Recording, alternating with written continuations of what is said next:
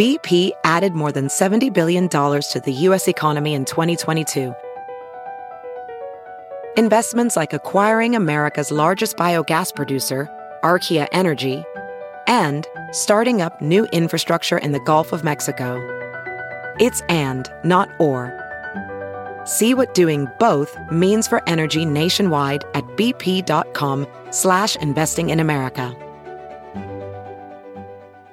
Smells can be incredibly powerful things, and that can be true for the good side, smells we enjoy, love, and respond positively to, but also on the negative side, smells that are disgusting or repugnant. And considering that for a moment, imagine trying to share a workspace with somebody who smells like belching after eating potato chips. Or even something more nasty, a person who smells like urine all the time. It would be very difficult to work in that environment, right? Okay, now imagine that the person doesn't actually smell that way, but that you have a neurological disorder that causes you to smell those smells whenever you hear that person's name. And imagine that it's any person who has that name, not this particular person. Like, for example, if every time you heard the name Duncan, it made you smell belching after potato chips. Or whenever you heard the name Christy, it made you imagine the smell of urine. Now, I know if you're named Duncan or Christy and you're hearing this is horrifying to imagine, but there's actually a person who wrote a really fascinating article about this in Newsweek. His name is Henry Gray, and he has a neurological condition called lexical gustatory synesthesia. Lexical, of course, means word, gustatory means taste, or it can mean smell in this context. And then synesthesia, which is the general category of any neurological condition where you cross-communicate senses in ways that most people do not. Now, synesthesia itself, as a broad category, affects something like 2 to 4% of the population, and some of the forms of this are very, very mild and are relatively straightforward. You might even say they're common. This would be, for example, if you see numbers in colors, like every time you see the number 0, it's gray, or the number 3, it's red. Well, that's a kind of synesthesia. It's called grapheme color synesthesia. Numbers don't actually come with colors associated. But the synesthete doesn't know this. They just have their experience. For example, chromesthesia is the experience of sounds with colors. That trumpet sounds blue, for example. Or even one called auditory tactile synesthesia, in which hearing a sound makes you feel something on a certain portion of your body. Which is not to be confused with a thing called frisson that actually affects about half of the population, that music or certain sounds produces a physical reaction in your skin like goosebumps or tingles. That's so common that it's not even appropriate to call it a condition, with about half of all people experiencing that.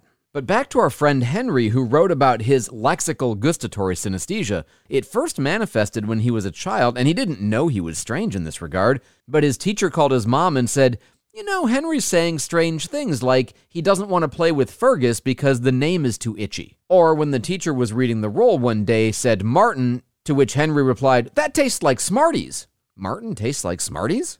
Well, eventually they took him to a neurologist and they realized he had this particular disorder, but it's incredibly powerful for him. To the point he says that when he's watching the credits of a movie, it can be overpowering the sense of taste or smell or even emotion that associates with certain names when he sees them in big, bold type on the screen. In contrast, when he meets a person for the first time, he usually experiences it pretty strongly, but then over time, it's a little bit more diminished unless he's thinking about their name particularly, in which case it's more vivid. Some of them are very pleasant. He says Emily gives him the taste like a British dessert called Angel Delight. He says that my name, Andrew, makes him think about the top of a sharp pencil, maybe because of the connection of the shape of the capital A, but the name Megan makes him think of ham dunked in milk. Noah makes him think of coconut, and others are just plain bland. The name Dan, he says, is like a block of wood.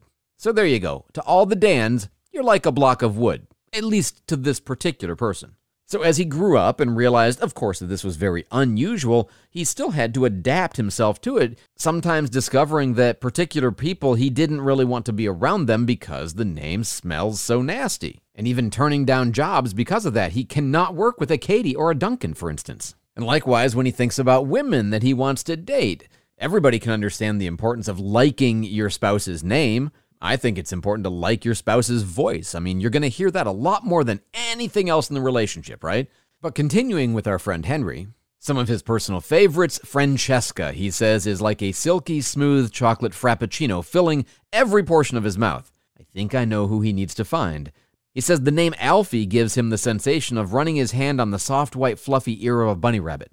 And weirdly, the name Matilda makes him feel like pressing his hand down on metal springs underneath some fabric, a sensation which he says is incredibly pleasant for whatever reason. But then there's Jack. Hearing the name Jack makes him think that he's gnawing on a leathery rubber inflatable, particularly for whatever reason, it's a blow-up hammer. He doesn't hang around with a lot of Jacks. And finally, the name Ian, which elicits in his body the sensation of an earache. Certainly not particularly pleasant. Now, where does this come from? They're not quite sure. Some of these more mild synesthesias, like the seeing of colors with numbers and things like that, may come from the early formation of abstract concepts and connecting them with language like children do, especially because we often use colors with certain letters and numbers when they're learning them as kids. But beyond that, it's not something that's very well understood, other than it's just a crossed wires in the brain kind of phenomenon. And as for lexical gustatory synesthesia, thank goodness it's extremely rare. Out of the only 2 to 4% of the population that have synesthesia of any kind, only about 1 in 500 have this particular kind. So you're somewhere in the 1 in 25,000.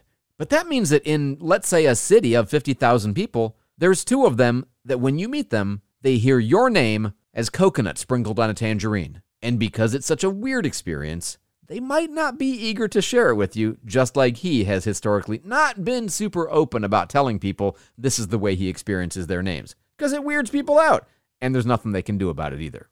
I'm Andrew Tallman. Thanks for listening to The Daily Break, brought to you by Newsweek.